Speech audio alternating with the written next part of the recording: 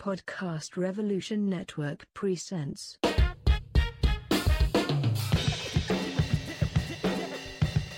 Way with a Noah.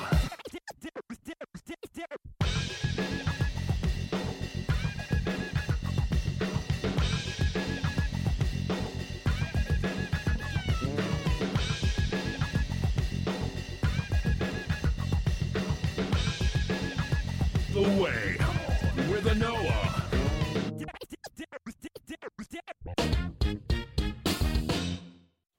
Greetings and welcome to this edition of The Way of Noah. I recently sat down with three awesome women, Lindsay, Kyla, and Jessica, about a documentary, Hair in Chaos, which explores the growing threat, some may say a resurging threat, to safe and legal abortion access. And in talking about safe and legal abortion access, in this instance, we're talking about the actual physical ability, physical access of people to actually get to and receive treatment at a clinic. In terms of anti-choice activists, physically impeding, obstructing, deterring people's ability to cross that final threshold of receiving treatment. It's really interesting, and this comes out in the course of our conversation, that so many people think that this is something that, happened a long time ago. It doesn't really happen anymore in terms of these protests and things like that nature. But as we see in this documentary, Hair in Chaos, that this is actually not only a recurring and continuing problem, but it's pretty invasive. It's very flagrant. It's disheartening, and people in some instances, based on our conversation, will gather in the hundreds outside of clinics, or in this case, the one clinic in Charlotte, to scare, deter. I mean, it's really a form of terror. Like, people don't understand, like, when you have made the decision to have an abortion, and for some women it may not be. I think when we were discussing it, I know from my own personal experience, it is a heavy it's a heavy decision. It's a heavy conversation if you have anyone to talk through it with. If you're making it on your own, I mean, it's heavy. For some women it's a very difficult. For some people it's not. That doesn't mean that there's anything less, right about their decision-making process, but it's heavy is I think the best way we collectively found to describe this. But it's definitely a decision for each individual woman to make, as she sees fit within the parameters of her own life. It is not for, screaming strangers on a sidewalk to decide for you what you should and should not be doing, just like it isn't for senators, sitting somewhere in a room discussing what really is a conversation between me and my doctor, right? So it's really interesting, and even though there are federal laws in 14 states, including North Carolina and as well as the District of Columbia, even though there are laws to protect abortion clinics, providers, and their patients, issues with arson, threats of violence, death, vandalism, these things still continue to be an issue, and oftentimes law enforcement are like, meh. And it's quite the challenge to get, an actual, reaction and enforcement. I mean, you'll see this in the documentary itself, and it's frustrating. So you have not only people who are trying to provide a service and care, right? You have volunteers from, different organizations will, if depending upon where you are, may show up to kind of help manage, the flow of things. But still, it's one thing to have your beliefs, right? But when your beliefs are impeding upon other people's personal action and ability to exercise something for themselves, right? It's not like we're stopping, people from being, child abusers, something like really high order. And I'm sure there are people out there who might believe that's what they're doing.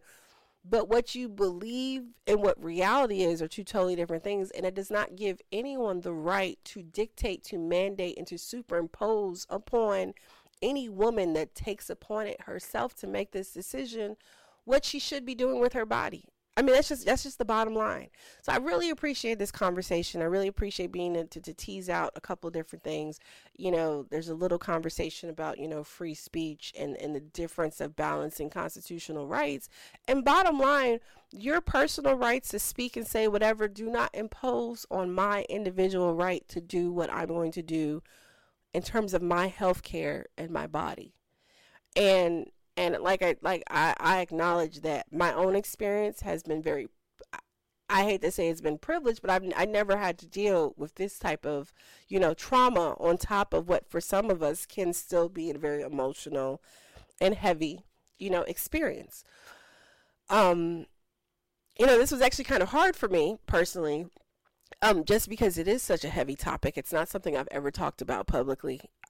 You know, we've seen in the past year, especially different women sharing their own abortion stories, and this is not about me, so this is not the time for that. But at the same time, I definitely recognize the great work that Kala and her staff have to do to make sure that it's not more cumbersome than it would have to be.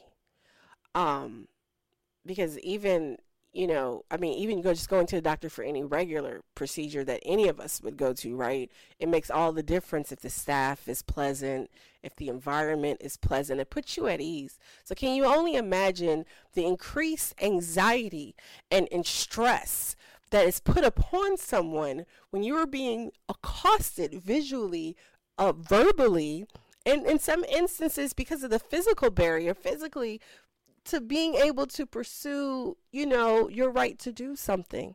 And in this case, that right is access to accessing abortion. And also note, like, what I really appreciate, can't remember who pointed this out in our conversation. Again, you know, Kala, Lindsay, and Jessica were awesome to talk to, full of a lot of information. Definitely check out Rewire to see what else they have going on.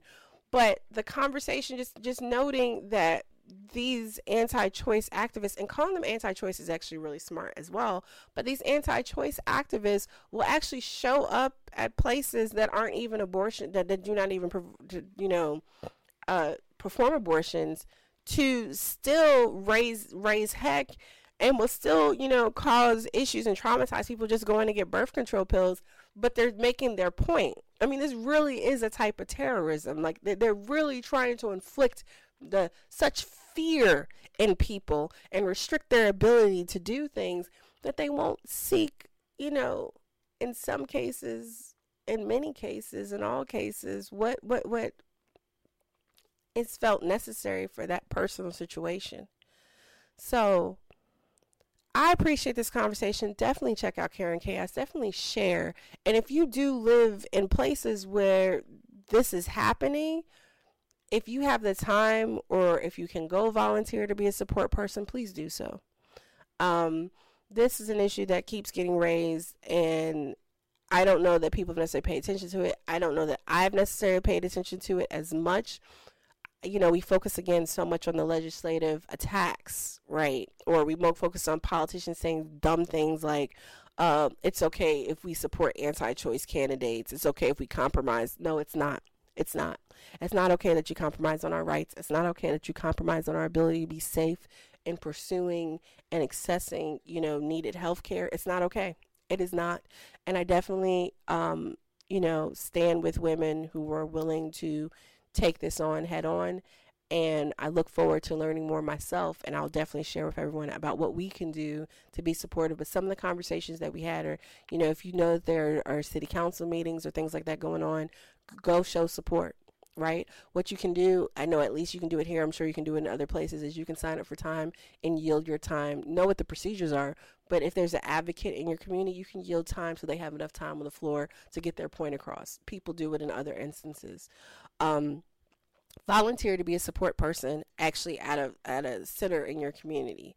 You know, counter protest, be there to show support. You know, think about like how people handle the Westboro, you know, fanatics, because that's kind of what this is like.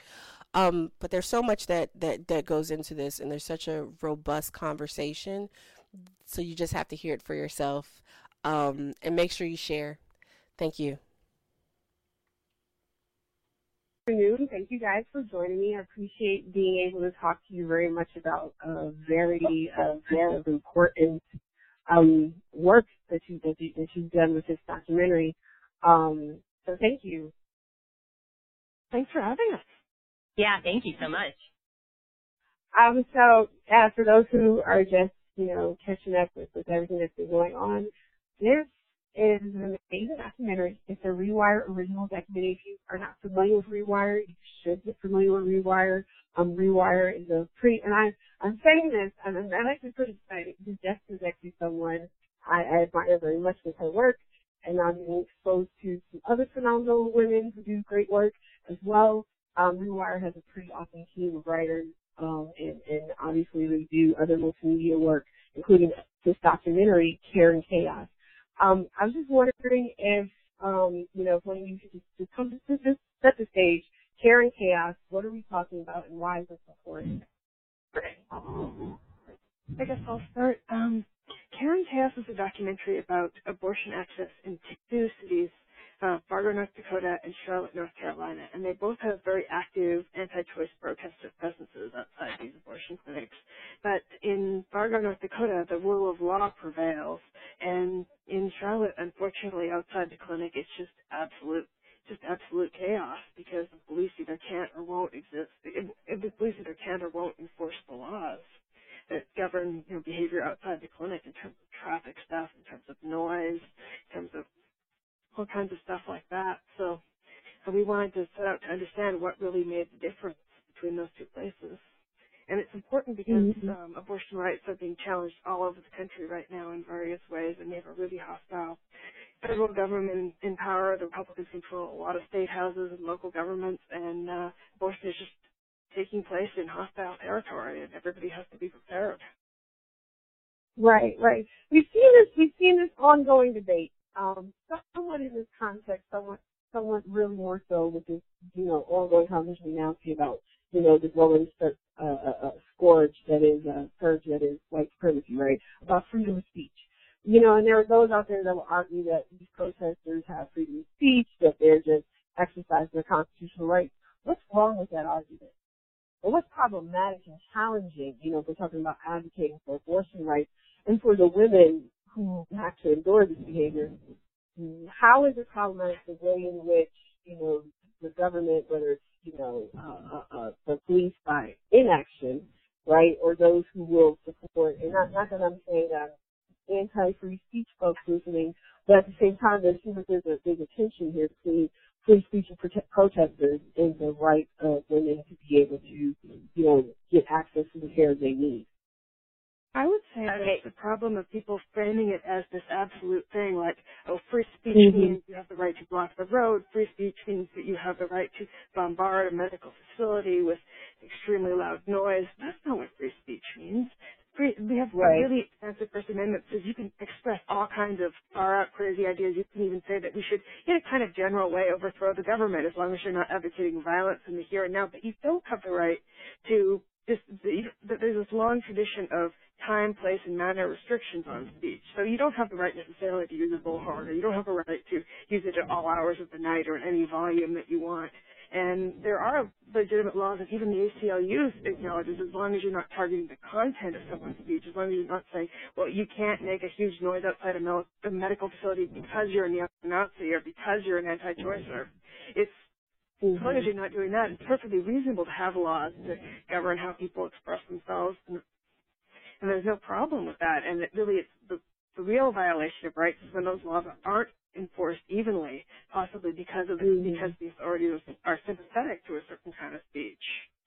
And I would just want to jump in and add, too, that we've seen the Supreme Court recognize that the First Amendment also, free speech protections, also includes the right to be left alone. And Justice Stevens explicitly writes about this in Hill v. Colorado, which is the decision that upholds the ability of the states to enact buffer zones around abortion clinics, like the kind of regulations that Lindsay was just talking about, in addition to local ordinances that affect protests generally. And so that remains true, and we see it, for example, when the court talks about the Westboro Baptist protests at U.S. Army veterans. funerals, and the right of those families to not be compelled to hear speech that is hurtful or offensive directed at them. And so I think it's important when we talk about this free speech issue that we realize this is an intentionally politically framed one as well. The Supreme Court did that in its follow-up buffer zone decision involving the Massachusetts buffer zone case, when it didn't mention the rights anywhere in the decision at all of the patients and the providers and their support, the people they have with them to support, to be left alone. They were legitimately written out of the legal opinion, and instead the entire framing was, what rights should anti-abortion protesters and activists have to physically confronting patients and providers at the front door? And as Lindsay has also pointed out, this is up to law enforcement, but and additional attacks on abortion rights statewide. So by the time the patients are crossing the threshold to get to see their provider, they have already navigated waiting periods. They have already navigated probably mandatory ultrasounds. They've already navigated a series of state-level abortion restrictions that were designed statutorily to impede their right, and now there are individuals physically trying to do the same at the clinic door. An uptick in state legislators intentionally impeding access not only to the ability to get birth control, but just for abortion, but for the abortion clinics to even be open and exist and provide care, right? And then, like you said, to then have to go through all these different hoops. I remember myself as a younger person in Ohio with the waiting period.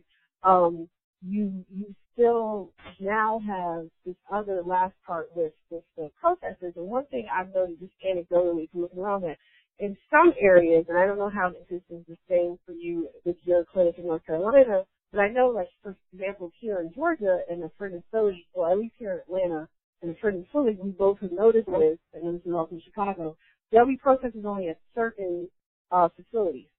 So protesters, I don't know if other places they rotate, if it's really, and these are three large urban areas anecdotally, that they'll go to maybe centers that service more low income or minority populations, and other ones that maybe are in nicer areas. You usually don't see protesters there. And that was just something that I thought was interesting, because we already talked about how frustrating it is for certain groups of women to be able to get adequate access to health care in general. And then you add these other additional barriers and layers onto their ability to receive, access to abortion. So I was just wondering if you noticed if there's any, this is the only one that it wouldn't make a difference. But I mean, just in general, just thinking about what you know of, I mean, does it seem like protesters maybe target certain areas more than others, or are they just interested in impeding for everyone just across the board? I think they're very sophisticated. We interviewed a lot of different clinic owners and workers around the country to try and figure out where we were going to film. And my impression is that they're very sophisticated and good at sussing out weak spots.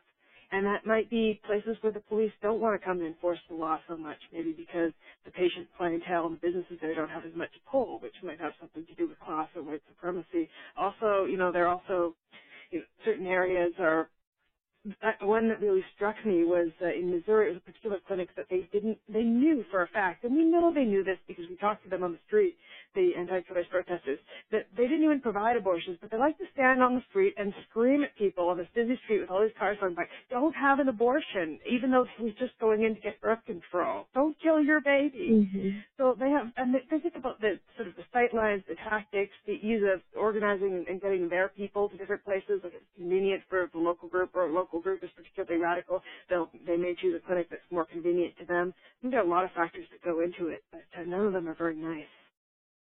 And Operation Save America, which is the sort of spinoff from Operation Rescue and one of the radical anti-abortion groups, has very publicly announced plans to challenge the limits of the SAFE Act by targeting those states that only have one clinic left, and returning to pre-FACE Act style clinic rescue missions. And for listeners who may not be familiar with that, that was where they would have hundreds and thousands of protesters flood clinics, lock themselves to clinic doors, sometimes getting in to the actual clinic and addressing staff and patients themselves. Really egregious behavior that put a lot of lives in significant danger. Ultimately, we've seen real violence and danger associated with the anti-abortion movement. I mean, there's been the murder of providers. And the other thing I think is important to point out is that not all clinics have physical protections around them. The buffer zone idea or bubble zone, either of those are not written into federal law. They're not required. So they are affirmative protections that states take to ensure access, or as best they can, for patients and providers and such at the clinic. So another thing that factors into, and they are very sophisticated, as Lindsay said, and I think, the time with Calla in the film shows that, they are targeting what they feel are very clearly sympathetic areas and places where they can make the biggest impact. I mean, shouting outside a clinic that doesn't provide abortion is just a way for people to associate a particular brand with a politically divisive topic. Right. And I can jump in on that a little bit. Oh, no, go ahead. Jump in. Go ahead. Very fine. I can jump in and kind of feed off of what Justice said. I mean, not only do some states not have a buffer zone, there are cities that really don't have ordinances that even are set up to deal with this type of behavior. Here in Charlotte, if, we have property lines and there's ordinances for sound, but considering we're a business, I have to officially ban them after they've already trespassed before it can even take effect. I've had protesters run into the office claiming they had an appointment, and the police wouldn't do anything, even if they were wearing a protest T-shirt, until I physically took them off the property and banned them. In Augusta, Georgia, we have a rising number of protesters there as well, because we're the only clinic left in the city. And they can stand on the surrounding sides of the property and surround our parking lot, and unless the property owners call and complain about trespassing, it doesn't matter. They can sit there and get as close to a patient as like a hair width away, as long as they're not on my property. What's most alarming about this, next I was going to ask a question because from, some of the materials that I had read, ahead of our interview, indicate that North Carolina law actually goes beyond, more stringent than the federal FACE Act. And I'm just going to ask Jeff if you just back up this for your business, just really quickly. I know you just talked about the FACE Act, but just like, what, if anything, can we rely on the FACE Act? I mean, considering what's happening right now, with this current Department of Justice, with Jeff Sessions, like, what protections do we actually have, nationally, and can we even really rely on them, given, the current state of things, as we're seeing with our chief law enforcement officer?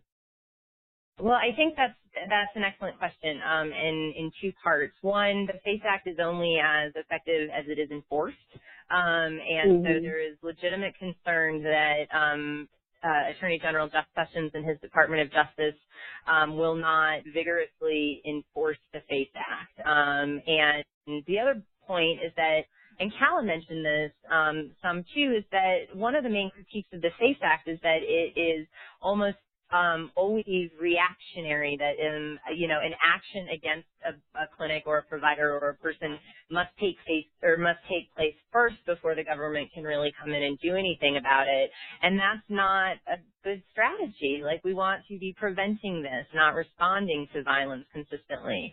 And so I think that it's good that some states it's really good that some states have broader protections, because as a floor, the FACE Act, while helpful and has certainly contributed to a decrease in violence and threats directed at providers and patients in those years when it was adequately enforced. I mean, you look back at when George Bush was president, for example, and FACE Act enforcement dropped in his administration, and then it ticked up during the Obama administration. And so, I think that shows political priorities. And one of the things, and I think Lindsay and Calla can probably speak to this better than I can, is the fact that anti-abortion, anti-choice folks show up at local city council meetings regardless of what the topic is, in a lot of cases, just to be seen, to be heard, to attach the issue of abortion in, a consideration of the hospital zoning regulation. We had that recently come up out here in Colorado, for example. And I think one thing that pro-choice advocates need to do and can do a better job of to show support to our patients and providers is to be as active on the local level as anti-choice advocates have been. I mean, they have staffed school boards. They are involved in these meetings that I mentioned. And I just think that we've spent a lot of time focusing on the national and the legislative restrictions that the local have flown under the radar. And that's an area that we can focus some attention on. I can absolutely speak to that as well. Okay, yeah, go ahead. Here in Charlotte, we definitely have had situations where anti-choice protesters will sign up for city council meetings knowing that, there's a pro-choice item on the agenda or a pro-choice speaker on the agenda just to counter each other. And back in February, there was a very large meeting for city council for a citizens forum where one of our more well-known protesters, Split Venom, signed up to speak on behalf of the renewal of a city waste contract. And he turned it into a sermon and gospel to kind of just berate those here for the pro-choice group. We've been really lucky to have an organization like Pro-Choice Charlotte and like NARAL North Carolina helping us out with volunteers to come on a more local level and organize that type of outreach at a grassroots local level. But it's still really hard to break through that type of setup that's already, like Jess said, it's a stacked board. It's hard to break through. Yeah, it's a real testament to the dedication of people like Pro-Choice Charlotte. The way that they've been able to get their people out to those city council meetings and stating their case. Absolutely, they've done a phenomenal job. But see, like, this is the type of stuff people need to, like, really understand, right? Like, folks get all caught up in the way this issue plays out in the media or the way politicians talk about it. But that's what I think is so crucial about, the work that you guys have done and coming together with this documentary, with this coverage about reproductive issues in general. So people really understand that the personal, the human interactions and costs and challenges and also opportunities for advocacy, right? We don't always necessarily need a really large national organization if you have a strong local or regional affiliate come in to help organize and mobilize people as well. You can possibly make a difference. But I think it's really interesting that what you guys just described, on top of the fact that you already have this issue of law enforcement basically, not protecting, enforcing the law to protect people who are being terrorized. You have an organized group that will then go to help affect, local decision making by making sure whether it's relevant to what the topic is or not, that they're making their presence known. And we've seen that in some of the other contexts, and it seems like we have to do, and I think it's hard because as advocates, you're already embattled and doing so much, but it seems like for those who can be allies to certain issues, that we really need to become more tuned in to maybe what's needed besides the counter protest, maybe that's showing up, like you're saying, about how they're able to mobilize people to show up to a city council meeting, or or to some other forum or other setting to really, engage and inform people in a different way. And it just seems like there's some out-of-the-box organizing type techniques that could be helpful with getting that message out. One of the things that I was just curious about and thinking about this is this was a experience with the women, the people who actually do make it and come through to the center.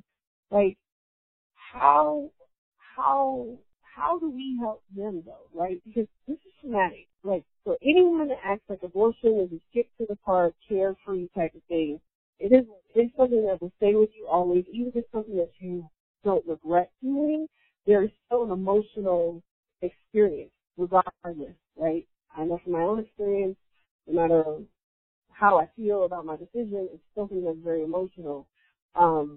I can only imagine what it would be like to then having to make this serious decision, it's a very serious, decision someone takes and decides to go through with, to then have to be traumatized like this and to live in a community and exist someplace where people have no care or concern for your own personal emotional well-being because they think they have some more authority. How do you all do your work, help support the women involved, just navigate this process? That's a really tough question. I think the answer of supporting patients and the process of being as supportive as we can for patients and companions, and even for our staff, like for staff and coworkers, is something that changes every day. For staff, yeah. It's like you said. I hate to say it's a difficult decision because some people it's not, but it's a heavy decision. It changes your life no matter what you do. Yeah, that's a good, yeah. And it's to be exposed to that level of vitriol, and especially under the guise of religion, which some people, really depend on to help them through in their faith, and they depend on that to move forward with their decisions. It's traumatic, like you said. And for some people, the support they need is just the support of being there and having an open ear.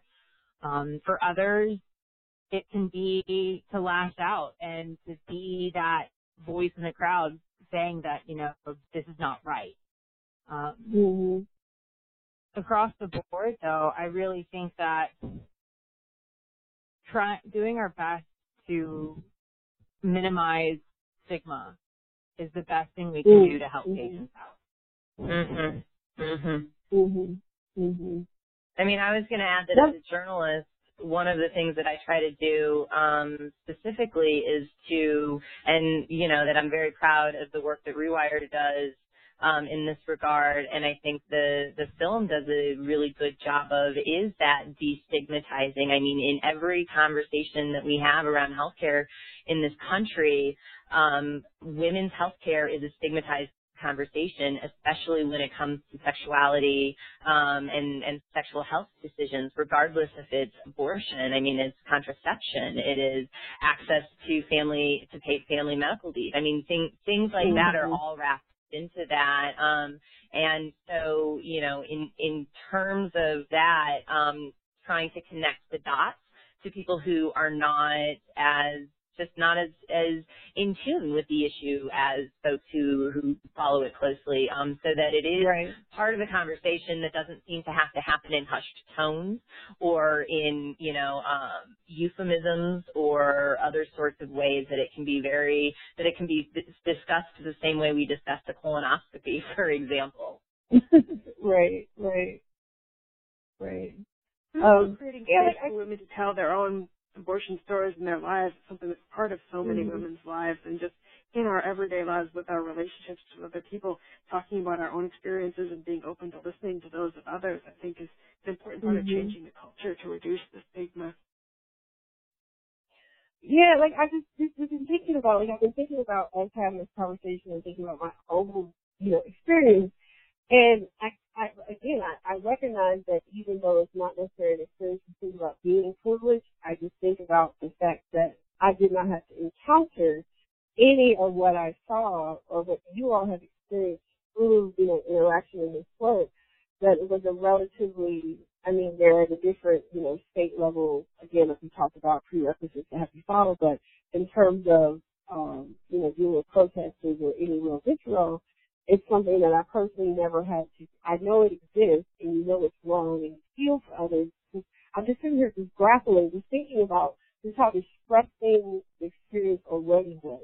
It's not something I regret, but it's definitely, I think the word was heavy. It definitely was a heavy, decision and process. I can only imagine, because this is a very serious issue. People aren't just, again, skipping la, la, la, la, la, yay, look what I did. It is something that people take seriously. And I think the misconceptions. So I like the part about how we change the culture. And really humanizing, people, whether they be the staff or support folks, or particularly the women themselves, that these are people who are making decisions. And one of the things that has really grabbed me as of late, especially if we've had all this discussion in the political side, again, about whether or not we support anti-choice candidates, is this notion that, this is an established right. And we have people who seem to be very, cavalier about the fact that they do not want to enforce, fundamental rights, a constitutionally protected rights, and it's kind of, not kind of, it's rather disconcerting. So I don't know how you guys, we're all framing the conversation, talking about changing the culture. How do we just frame this whole scenario? Because a lot of people think about their own personal opinions or beliefs. But your personal opinions and beliefs should not interfere with my ability, in terms of, liberty and other protected interests. Like how do we really push through? There's just an entitlement with folks who choose to put upon others their own personal beliefs, and oftentimes it is grounded in a religious belief. And it's like, fine, okay, you believe what you believe, but why should that impede on my right and ability to do something for my own right? How do we really push back and challenge these problematic narratives, particularly as we see so many who should be our allies beginning to capitulate, in the pursuit of votes? I think it's important to just get the facts out there that one of the most common responses that I've been getting from documentaries from people who aren't directly involved in the abortion issue was, oh my God, I had no idea this was still going on. People think that this died out in the 80s, the kind of aggressive tactics that we document in the movie. And they haven't. And once people get informed, I think it's the next easy step to become more radicalized, more engaged about the issue. Because I think a lot of people just don't realize it's kind of an out of sight, out of mind thing. And I also like to point out to people, too, that the question of abortion is about the question of reproductive autonomy generally. So it's also a question of state power. So if the state has the power to dictate when and under what circumstances and who gets to become a parent, then in theory they also have the power, and we've seen them exercise this with real tragic consequences to decide who does not have the ability. And we've seen that in sterilization cases and those practices. Right. And so, abortion is, one piece of this larger conversation that has been plucked out. And I think, again, as Lindsay smartly pointed out, that the sophistication in the tactics used by the anti-choice movement have helped folks feel like, that access is a settled issue and that this is sort of weird, why are we still fighting about it? Or B, just really sort of gobsmacked at the level of the fight that's still going on and the real threat to what should be a no-brainer matter of fundamental human rights. Absolutely. So I won't go over ending for folks about, because the question posed in the documentary when you first go to the landing page is, are there any other clinics in the United States that Kyle can hope to look to for hope?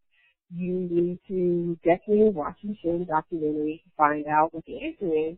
However, I would like to ask, how has it been for you and your staff since you all did this? Has anything changed in terms of the police, whether or not they're doing better? you see anything changing on the horizon, or do you just need more local support to push them to do what they're already supposed to be doing? That's an interesting, very multifaceted answer. It's hard. We see there are more police bodies out here, but there's not exactly more enforcement. There's still a lot of confusion about what to enforce and what not to enforce. There is heightened aggression that has continued. In the upcoming weeks, we have 2 parades already planned outside the clinic, including one that's supposed to be slated for 5,000 people in December. And this has been approved by the city government. On the flip side, we have a mayoral candidate, putting out her intention to help us and bring attention to this violation. We have a local organization, Progress NC, that did an entire billboard campaign and had a press conference that surrounded just specifically about clinic access in Charlotte and how it's impeded by these types of anti-choice individuals. So there are some highlights that have come out of this. Unfortunately, it's an election year, so I'm really trying to keep my hopes up that these aren't going to be empty promises. When is the mayoral election? Our mayoral election is later in September, so we should, for at least the initial primaries are in September. So we're seeing how this turns out. Okay. Yeah, that could be. I mean, election years could bring needed attention, definitely. I mean, it'd definitely be interesting to follow up with you just to see how, I guess, several weeks or a couple months to see if anything does, is there any more improvement. But I just want to go back to the so what is the justification for not enforcing? Because again, it seems like there is greater protection in some under North Carolina law. Why don't the police enforce? Like, where does the confusion lie? You'd have to ask them if you can pull them from the shade.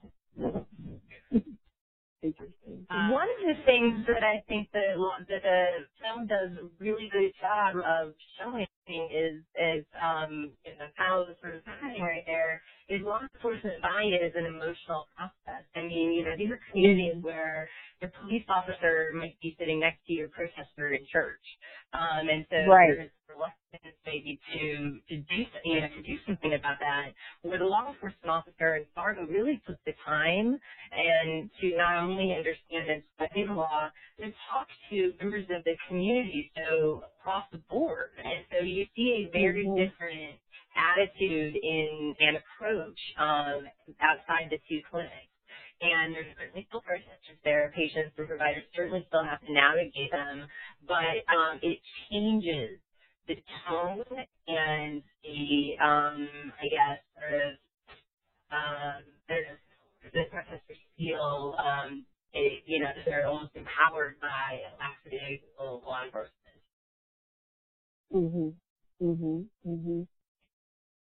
And that's what we don't really think about these issues crossing over in the same way, but when the same issue does, I was listening to talk about how these communities where law enforcement may be, next door neighbors to so and so, or they go because we see this, coming up in other instances, particularly when we're talking about, police violence cases as well, or more recently with the different protests we've seen like in Charlottesville, people not wanting to act because they may be taking action on a family member or a neighbor like you talked about. But we have a real challenge then, right, if people are supposed to be doing a job of public service, potentially letting a familial, personal affinity impede the ability to do, that action, who then protects, those who are marginalized and in need of protection, when we have this potential tension happening in enforcement. I just wonder, what are some of the highlights? What are some of the takeaways? What do you hope people get from not just the documentary, but to collective work going forward? I think that it's really important to me that people realize that abortion rights are being challenged all over the country, and that there's a lot that people can do at the local level to actually stand up and defend them, and that it's not necessarily the difference between success and failure lying in whether the police department is ideologically on the side of abortion. It has a lot more to do with both the clinic and its people reaching out and communicating, and also the community coming and backing that clinic and saying, yes, this is a business, this is a service, this is something we care about, and something that we're not going to allow their problems to be brushed under the rug because it's more convenient for the administration. So even if you're not in a community that has a naturally positive, even if you don't think that local law enforcement necessarily has a positive relationship or your city government has a positive view of choice, they still care about what citizens think, especially when citizens get organized and press their case in a systematic and strategic way. But I don't want people to feel disempowered by the fact that, we've got Republicans at all these levels of government, especially at the local level. These people need to be reelected. They need every one of us to vote for them and support them if they want to, remain in power. And sometimes control over very local affairs depends on very idiosyncratic things about who's the best organized and most effective. Right. Right. Absolutely. And I think that's a really strong point, too, about focusing on, people, certain things are on the books, things to be enforced, this is what it is, not whether or not you agree. Because I think that's where a lot of folks get hung up on. It's like, well, I object to this personally, or I have this, my religion. And it's not that I'm not arguing with you about your personal beliefs. It's that this is a matter of access. There's a right. It needs to be protected. And I wish it was that simple, but I think that's a really strong point about encouraging communities, encouraging people to organize, to help people understand, those basics in terms of, protecting rights and enforcement. Just thinking about, some of those things that people can do locally. I know we talked about, possibly going and speaking to city councils or kind of working and supporting, the local clinic. But what does that actually look like tangibly? Like how can a group, if folks were concerned, or how does building that relationship between the community and the clinic, how does that work? Or what are some of your thoughts about how that could work? What's going on in Charlotte that's really great is their really active clinic defense group. They've got an escorting program that operates on the clinic property, and then they've got the clinic defenders, pro-choice Charlotte, that are operating to sort of guide people into the parking lot around the protest. And then they're also really active in terms of organizing people, giving people the heads up about city council meetings, getting people on the list, that kind of stuff. So if you want to get engaged, I would say that the most important thing is to sort of locate your local clinic and find out who's doing that kind of work already and getting in touch with them so that you can add to their efforts instead of maybe redoubling them. But there are lots of different options, and you can reach out to other pro-choice organizations. Your local Planned Parenthood could probably, even if they're not an abortion clinic, could probably put you in touch with the right people.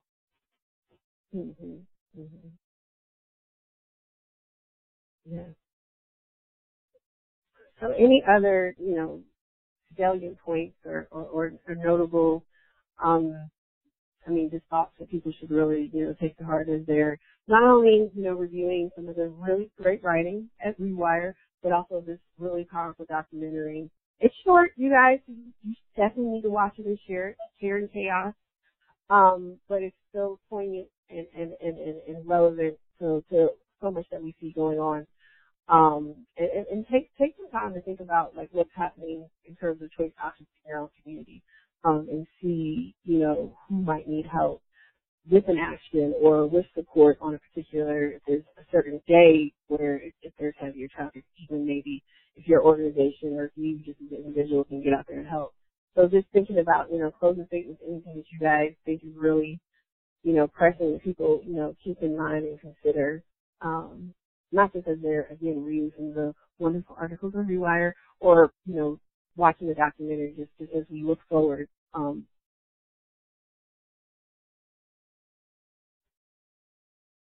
I think a really interesting point to really think about, especially when you're wrestling with the topic of abortion and your thoughts on abortion. And like we've mentioned before, Not everyone agrees with them these ideas intrinsically because of their own personal faith and beliefs.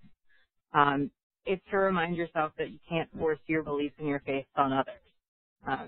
This theoretically should be a country with a separation of church and state, even though that doesn't necessarily happen. But we're still a multicultural country with multiple religions and multiple cultures and backgrounds. And to fully represent the entirety of the United States, that means respecting everyone's different ideas and not necessarily shunning them or harassing them just because you don't agree with them. Mm-hmm.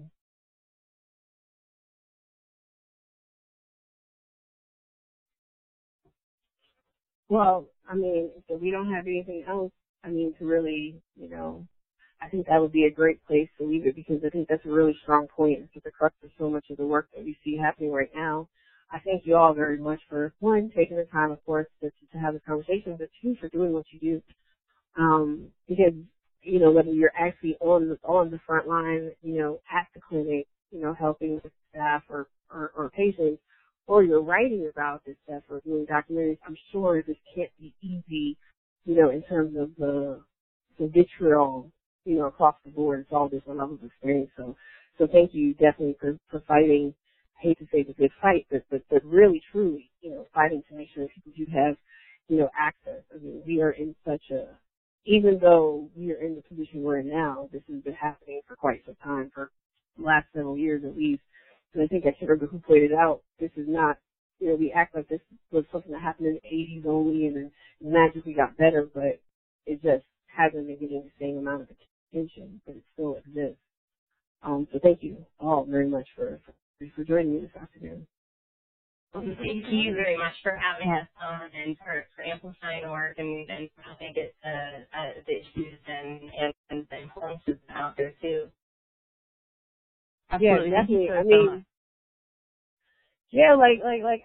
We read the articles, we see the different challenges to case law and stuff, but I don't really think that a lot of us really take the time to consider what the direct actual impact is on the ground at particular clinics as women, as staff are facing and grappling with this issue. So again, thank you all for doing this, and let's get this information out there as much as possible.